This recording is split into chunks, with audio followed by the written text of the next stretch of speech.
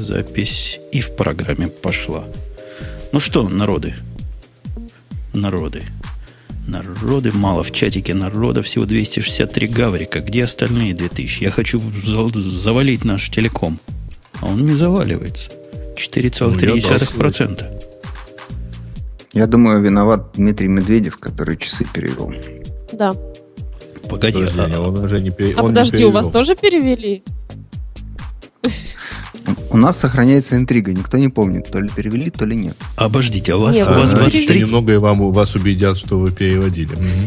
Погодите. Может, мы рано начали или поздно? У вас 23 часа вообще? Да, у них 23 Стив Джобс спокойно говорит, что 23:16. Ну, ладно. Что-то прям так с того света и говорит, что ли? Тут написано так. Ну, у нас, когда они переводили, было 21, а перевели стало 22. Но у вас все нормально, так что... Короче, народ, у кого-нибудь часы в этом мире есть? Как бог. Меня все нормально. 23:16. Ладно, запускаем шарманку, да? Шарман, да, 286. Мадам. Yes. Понеслись. Уи. 200 какой, говоришь? 86. Ох ты, почти прямо как хорошо. Какой номер-то? Хороший, да.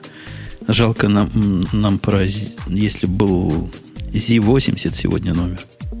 Или, по-вашему, Z80 было более в тему. Ладно. 286. Ну, тогда официальный кат.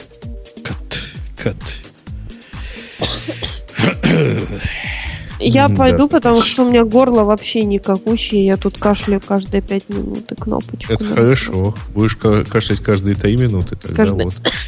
Чайку себе пойди сделай и возвращайся. Ну, блин, я еле говорю и так. Маруся, ты понимаешь, да. Только дверь закроешь, сразу же Наташа придет. Ну, тут просто вакансия горящая. Понимаешь? Горящие путевки. Понимаешь? Всегда нужно вот что-то... Ой, кто-то что-то так наливает. Приятно. Это что я было? потравить. Блин. Это что было? Это было французское вино Медок. Уходи, все. Противный. Пока. Не понял, а что ему уходить? Что в чем дело-то, собственно? Блин, вино он пьет. Ну, налей себе виски. Ну, это надо идти куда-то. Куда? Блин, встать. В магазин идти не надо. Нет, не в магазин. Маринка, если ты приедешь к Жене в гости, да, то как бы посмотри, Женя, когда записывает подкаст, сидит на 2-м этаже. Угу. А, собственно, Хеннесси у нее на 1-м. Поэтому это очень далеко. Блин. Я обычно до того наливаю. Кстати, вы видели позорную картинку? Никто попало. Вот если бы, допустим, даже Бобу, ну ладно, даже если бы Гриша такое опубликовал, я бы сказал, я бы промолчал. Если бы Петя, ладно, из уважения к Пете, он против бумажных... Ну, тут сам Плющев, понимаешь, человек-гора опубликовал с гордостью фотографию бутылки Хеннесси VS и не постеснялся это показать в приличном обществе, в приличном твиттере. Ну, нельзя же так, Саша. Чем плохо? Да, вес только лохи пьют. Только, понимаешь, лошарой надо быть, чтобы пить вес. Потому что вес OP отличается от него качественно, а в деньгах отличается некачественно. Кстати, а скажи мне, пожалуйста, ну, XO я сам пил. А чем от него отличается ПВ, который в любом приличном дьютике стоит раза в 3, по-моему, больше? Не знаю. На мой взгляд, XO это вот как раз тот самый коньяк, который надо пить. Как-то мне больше трудно себе представить. Ну вот XO дело в том, что стоит, по-моему, в районе 150, по-моему, евро или долларов, не помню. По-моему, а вот $140 он стоит по нашим деньгам. Вот. А ПВ стоит что-то в районе 400. Ну, надо попробовать. Петь, ты, кстати, знал, ты как специалист. Смотаю. Я его, в общем, не пью, но дело принципа. Как специалист по Америке. Тут ко мне жена недавно пришла и сказала странное. Okay. Говорит, у нас в Чикаго есть самый лучший в мире ресторан. Самый лучший в мире. Представляешь? Вот в мире самый лучший. Входной записываться надо месяца за 3 туда, если повезет. Входной билет стоит $400. Okay. То есть это все. И за вино отдельно. Окей. Притом меня у них нет. Меню у них нет. Там так не это самое. Ну, понятно. Выбирать нельзя. Нельзя. Тебе принесут все, что надо. Окей. Ну, вот Чикаго у меня ассоциируется, собственно, с местом, где можно выпить вина какого-нибудь красного и съесть какое-нибудь мясо. Соответственно, если как бы вино не включено, то, соответственно, ты можешь выбрать. А с точки зрения мяса тебе что-нибудь принесут. Вот. И как бы я думаю, что принесут какую-нибудь огромную такую телегу. Не, там не так. Там 12 смен блюд вот в этом конкретном ресторане. Фига себе! Каждое блюдо такое... Чикаго было 3 раза, там ничего такого нет. Крохотуличное, такое маленькое. То есть, и вообще там, знаешь, официанты кричат на посетителей. Попробуй что сделать. Ну, там у них... Ты пришел, это тебе честь, а не ресторан. Пришел, сидеть, куда посадили. Прям вспомни Советский Союз. Это мне напоминает Францию, где я был на позапрошлых выходных. По-моему, дня 3 или 4. Вот там все официанты ненавидят посетителей, потому что официанты, конечно, самые умные, вот воспитанные и понимают больше всего. Ты, видимо, им что-то не то хотел показать. Я им ничего не хотел показывать. Я скромно сижу все время. Я был, вот если говорить о таких там вещах, где за тебя все решают, я был в Марселе в одной из гостиниц. Значит, вот гостиница обязала, ну, там в стоимость номера входит, короче, не только, как обычно, там, для туриста завтрак, но и ужин. Вот.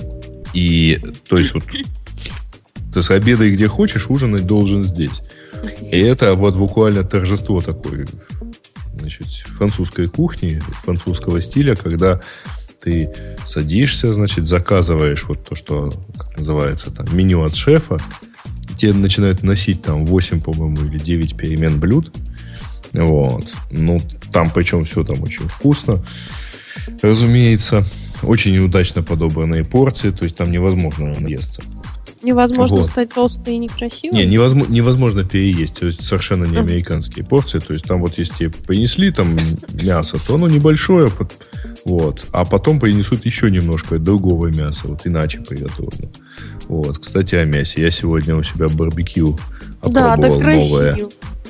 Красиво, оно в виде сердечка какого-то прям. Нет, оно не в виде сердечка, оно получается таким вот изогнутым треугольником. Вот, но ну, там... То есть в виде сердечка. Ну, ладно. Вот, значит... Нет, там очень, очень прикольно получилось. Там, во-первых, за счет того, что можно его это все накрыть крышкой, очень удобно. Во-вторых, там совершенно другой тип как бы жара получается, потому что, в отличие от обычного мангала, там тяга идет снизу вверх. В мангале у тебя продувается по бокам, поддув, так сказать, происходит. А тут снизу поддув как идет. Это? Ну, просто отверстиями, либо там еще есть спецовок? Там внизу отверстие, оно обычно закрывается специальной там чашкой такой для улова пепла. Ну, в общем, если его... Но и им же регулируешь, условно, потому что он там так выкручивается чуть-чуть. Тягу. Да, и регулируешь. У меня тоже в мангале, который вовсе не понтовый, такая штука есть. Правда, она давно уже забита мусором там снизу, потому что мангал же чистить надо, чтобы до нее доступ был. Ну, в общем, да, неплохо бы, да. А и так, и без этого хорошо получается. Шашлыки теперь, как купили настоящие вот эти русские шампура в ближайшем Walmart. Настоящие русские шампура. Ну, железные, не местные, американские. Петя ж не даст соврать, на чем они тут шашлыки делают. Побывав бы на деревянных палочках. Ну, тоже неплохо. Да. Это ужас это какой-то. Правда. Без этого, с этим нельзя, на этом нельзя шашлыки есть. А на железном, получается, наши шашлыки. Просто как у грузинов вот в Ростове из собаки. Не хуже. Евгений, я помню, когда я к вам приехал, вот как бы последний раз, то как бы ночью меня застал как раз конкретно такой шашлык. Да, без палочек, но зато на железе. Кормили, да? Да. Смотри. Отъел шашлыков наш. Вот ты. Кого я только не кормил уж. Даже не помню. Хороший вопрос в чатике. Расскажи про карту Яндекс.Денег. Я заказал, но не понимаю, что. Какой банк вас обслуживает? Рассказать? Значит, Да, банк называется... Я тоже не понимаю, потому что меня тоже привезли вчера, что такое, я не знаю. Банк называется Тинькофф кредитная система, как-то так, да? Ну, банк Тинькова, короче. Значит, карта называется MasterCard Gold. Это совершенно обычная MasterCard Gold. То есть вот абсолютно живая, никаких особенностей у нее в применении нету. Просто берете и пользуетесь. Значит, и она в момент, значит, вот вы когда ее пользуетесь, она напрямую, условно говоря, берет деньги с вашего кошелька Яндекс.Денег. То есть вот у вас там есть какая-то сумма, совершенно без комиссии, если вы пользуетесь ею для оплаты в магазине, 0% комиссии, вот, условно говоря, на такую обналичку. То есть она пополняет... Ну, вот технически она пополняется деньгами с кошелька в тот момент, когда вы ее предъявляете к оплате. Вот, это если вам нужно знать этих подробностей. Если не нужно, то просто берете... Там, расписываетесь на обороте, запоминаете пин-код и вперед. Ну, будете снимать деньги в банкомате, с вас снимут там, по-моему, 3% плюс еще чего-то. Ну, то есть комиссия на вывод. Будете пользоваться в магазине, ничего не возьмут, никакой комиссии. Значит, она выпускается на 3 года, и все это время сопровождение и обслуживание ее бесплатное. Вот. Нет, кредитного лимита там нельзя. Это уже извините. У меня даже салфетки закончились. PayPal, а я не уверен, что это, значит, так, как долго ждать. Погоди, это хороший вопрос. А можно ее к PayPal привязать-то? Как настоящий? По идее можно. Только единственное, я не знаю, насколько она годна для платежей электронным образом. А вы знаете, PayPal позволяет рекурсию сделать, да? Можно взять одну карточку PayPal, перевязать его к другому аккаунту PayPal. Так, сейчас, подождите, тут сразу куча вопросов. Как долго ждать? Значит, ждать, в принципе, в районе недели-двух, потому что доставка идет Почта России. Но вроде бы как тестировали, и даже в довольно далекие места за 2 недели все равно доходило. То есть вот скептицизм относительно Почты России в данном случае вроде как не имеет смысла. Ну, при этом там учтите, что 17, ну, то есть 10 дней прошло с момента запуска. Так, и что еще? Кредитного лимита я уже сказал нет. Почему именно Тинькофф? Очень удобно. Они вот открыты для этого. Проплатили. Если пополнять нечем, в смысле на кошельке нет денег, ну тогда увы. А Беларусь вообще ни одна из стран не поражены в правах. То есть вот везде за пределы России доставка 199 рублей, это единственное. Обдираловка. Вот прямо мне доставят, примерно как приз от Яндекса. Прямо тебе достанут. Прямо тебе доставят. Уже 3-й год жду. Чего? Приз от Яндекса. Приз от Яндекса за фоточки. Да, все уже знают. Я уже не помню. Это как история про программиста. Конечно, вам легче это забыть, чем починить. Нет, извини, историю про программиста ты сам зажал. Почему зажал? Кто сказал, что и не будет? Не настало еще время, Маша. Да. Ну, правда, я пойду, короче. У меня даже салфетки закончились, а Грей ищут совсем что-то скучное. А мы хотим с тобой, мы нет, не пустим. Ты знаешь, я обычно готов отпустить, но в этот раз я не могу никак. Я ж больной человек, посмотри на меня. Ничего, терпи. Не хочу. А надо было в туалет раньше сказать, сходить. Да я не в туалет хочу, да, я хочу знаем, спать и не болеть. Признаешься. Нет. Спать она хочет. Нет, не спать. Не спать. Хочу спать. Петя, а ты скажи нам, вот ты в зарубежных странах был, ты скоро собираешься в этот самый? Я там тоже скоро буду. Я постоянно там.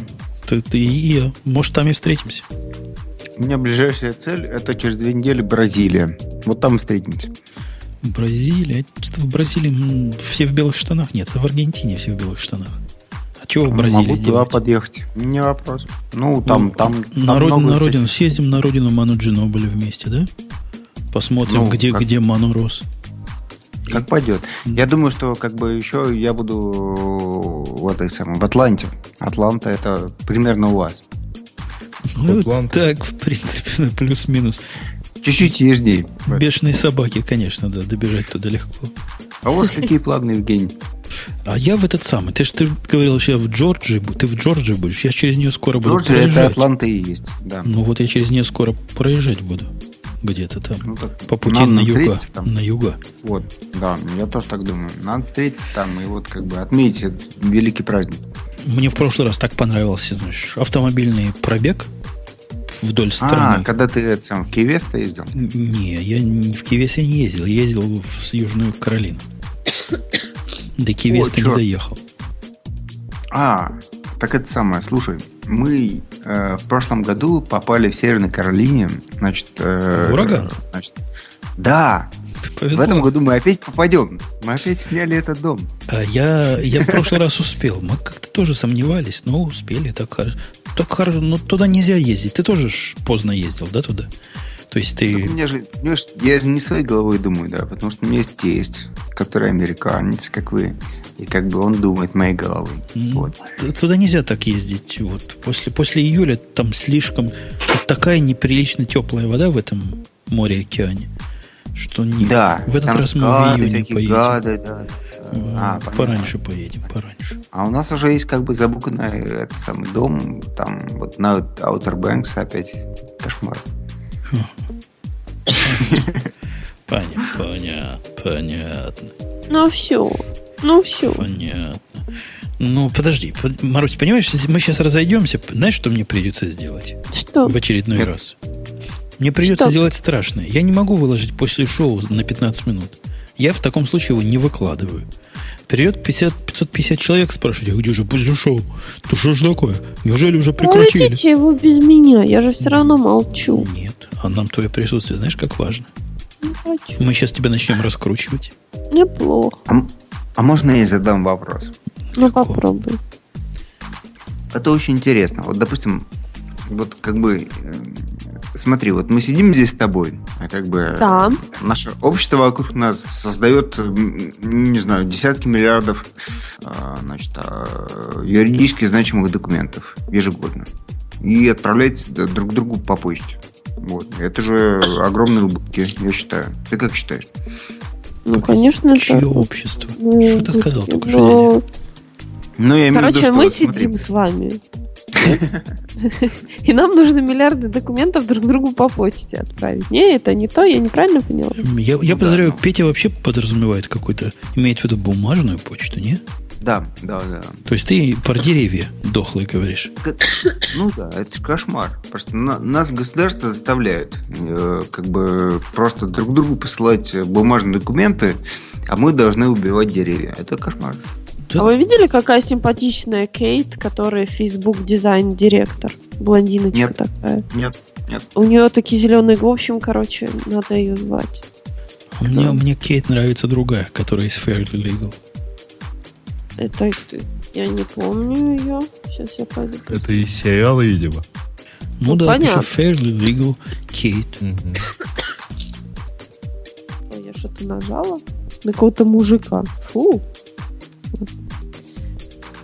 Блин. Написала опять Бобук енот. Fair and legal, правильно? Нет.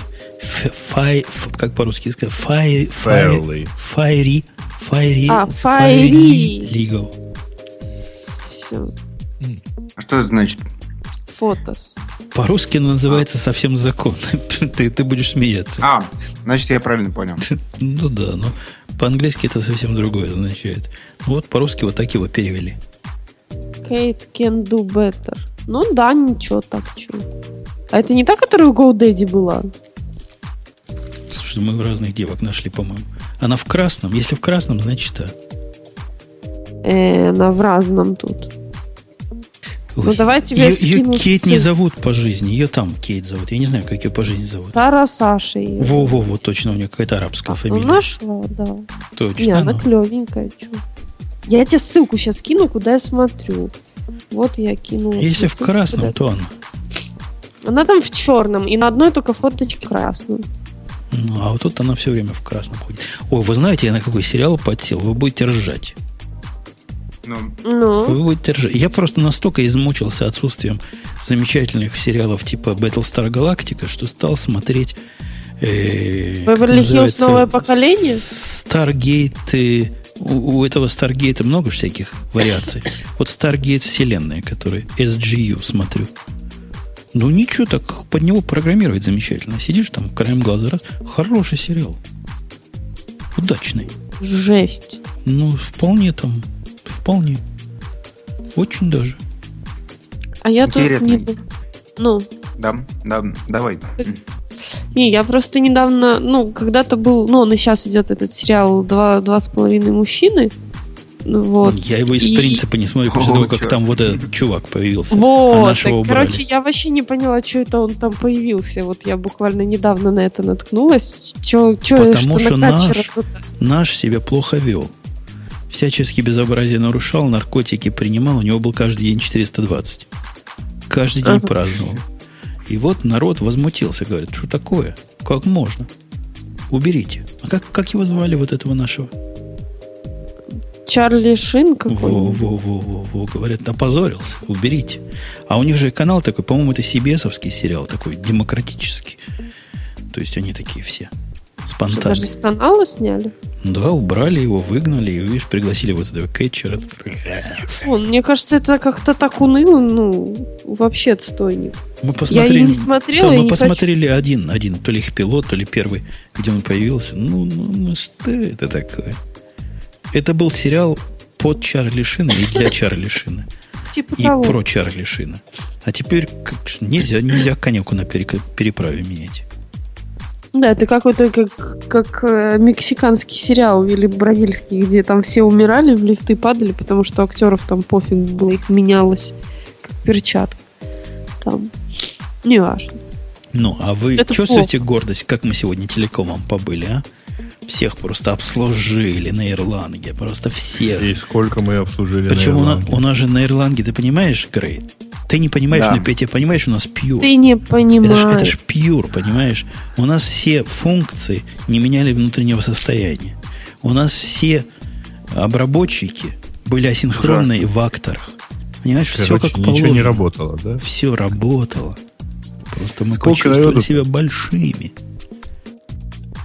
Я не знаю, с одной стороны мы стояли как бы на ногах, а с другой стороны топтали всех этих, ужасных людей. Как бы одновременно. Правильно я говорю? Всех затоптали. Вот. Может, вы скажете все-таки, сколько там народу потопталось? Ну, кто его знает. Сейчас 210 участников по статистике. Но оно ни разу не падало и ни разу... Это в каком чатике? Бог его знает. Ни разу больше 4% CPU на нашем инстансе не прыгало. Я смотрел внимательно. Так ты веб-чатик переписал на Ирландии? Или вообще веб-чатик тоже туда же идет, по большому-то счету. Правда, через сервер, который на Java написан. Но он мной написан, поэтому он может поддержать сколько положено. А сам мук наш. Теперь и Джаберди, да. Не он был раньше. Я его как-то пробовал, но что-то у нас, не помню, не пошло, и мы перешли обратно на OpenFire. А вот теперь все, я добил его. Добил.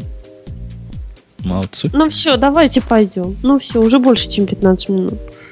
Нет, я еще с тобой что-то хотел, Маруся, обсудить. Еще какая-то у меня тема была по для поводу тебя. Этого самого синглера можно вернуться. Это очень интересная тема. Мне так нравится. Вы бы знали. Я просто недавно прочитал про него огромный документ про синглера. Помните, да?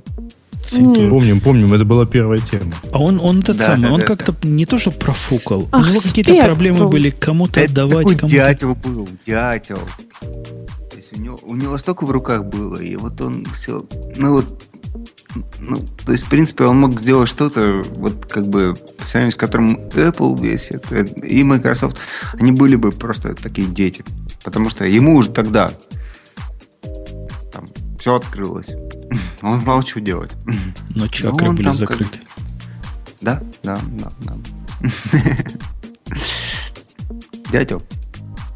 Дятел, надо нам на Тибет съездить. Марусь, поехали на Тибет. Откроем третий глаз. Поехали. Мне нужен он как раз. 2 не хватает уже. На затылке? Ты на затылке хочешь? Я вот во лбу хочу, чтобы 3 был. Чтобы глаза смотрели? Или чтобы я типа глаза закрыл, понимаешь? Жена не видит, куда я смотрю, а на самом деле я 3 глазом все вижу. Я поняла. Поняла? На руке еще можно. На руке пальцем показывать красиво будет. Нет, на ладони. Короче, Евгений, Вы это самое, остерегайтесь. Слышишь, Может, Евгений? может, я к вам приеду скоро. Опять боятся. Ладно. У нас всегда есть. Особенно, если не приезжаешь. Ты понимаешь, у нас на вторую пятницу становится мало. Окей. Но если ты приедешь на первую, до или после первой пятницы, или где-то в середине между пятницами, то у нас много. Узалейся просто. Причем не такого, который лошары, а которые пацаны. Я понял. Вы знаете, в этот раз у меня нет дел в вашем городе, но вас повидать я готов заехать. Бездельники. Прямо вот люблю их бездельников. Жизнь их легка. Порхает, как птички. Это любовь. Как калибри. С города в город. Самолеты и небось за хозяйский счет. Нет. Папа, что скажет? Нет. Сам и есть папа. Ну, тогда ладно. Знаешь, у этих индексоидов все строго. У них чуть что сразу папа ногами стучит. Видишь, боится рот открыть. Правильно. Да. Заснул там где-то уже. Тут я, тут. Боишься. Ну, признай, боишься. Я Приедет просто папа в пару Украину. писем пишу. Приедет в Украину и построит вас всех. Писем. Кого построят, куда построят. Мы уже все построили. Когда построит, тогда и увидите. Ну ладно, кажется, будем Марусю. В конце концов, да. Будем Марусю. Мы смогли. Мы выдержали на после шоу формально достаточно. Ну, хорошо. Будем отпускать Марусю? Или ты еще хочешь побыть с нами? Нет. Нина, если ты хочешь, мы... Не, честно. Ты хочешь, нет? Я хочу спать. Ну ладно. Спи спокойно, дорогой товарищ. И выздороветь хочу. И это тоже очень важно. Важно, обязательно. Да, Тину Канделаки Грей обещал в следующий раз привезти, так что приходите. Я отвечаю на вопрос. Не, это к Плющеву, пожалуйста. Это его подружка. Да. Это можно. Поговорить? Поговори. Она умеет говорить, она умеет быстро говорить. Назад, У вас есть 1 минута, чтобы ответить на все эти вопросы. Да. Ну что, классный радиотип будет. А мне интересно. Длиной в 1 минуту. Класс. Я смогу ее менеджить или не потяну? Ты уже попробовал с маркетологом. У тебя не получилось. Да ладно, с маркетологом хорошо вышло. Забавно даже. Да, Петя. Женя, я думаю, что лучше оставаться самим собой. В этом случае. Понятно. То есть говорить, так, стоп, хватит нести ахинею. Это я обязательно скажу. Ну, да. Не могу держаться, не сказать такое. Примерно раз в минуту. Поэтому лучше сразу отключить 5-й микрофон. Заранее. Понял. Ладно, все. Все. Маруся все поломала, так бы мы еще час сидели, так что пишите гневные комментарии. Те, которые ее защищали, теперь пишите. Какая она оказалась подколодная. Змеюка. А как по-вашему? Как-то какое-то особое слово есть про змею подколодную? Я не помню. Вот я помню какое-то красивое. Как по-украински как это красиво звучит. Ну, змея, наверное, гадюка, да? Гадюка. А вот подколодная как? Давай Google Translate. Змеюка ты, может, имел в виду? Да нет, да ты что? Ну, Я исключительно помню. Дуже погано. А невесте скажите, что она подлец. О, вот тут говорит подлюка. Но это не она. Мені Google Translate каже, що змія підколодна, но это не Подколодная, интересно. не интересно. В общем, Маруся, до следующего выпуска обязательно найди красивых синонимов. Хорошо. Ага. Ну ладно, Петя, еще раз спасибо. Ты так пришел, прям поддержал. Да, нас. Петя клевый. Молодец. Петя клевый. Молодец. Хоть и не по тарелочкам, но хорош, подлец. Хорош. Все, пока. До следующей недели. Пока-пока. Бай. Пока. Блям, слышали? Конечно, слышали. Все, пока. Надеюсь, было весело. Мне понравилось сегодня. Иногда бывают подкасты, которые, как ты чувствуешь, чего-то не то пошло. А иногда прям как по маслу. Вот сегодня было как раз случай по маслу. Не знаю, как вам, но мне вполне пошло в нужное место, в нужное горло. Все, пока. До следующей недели.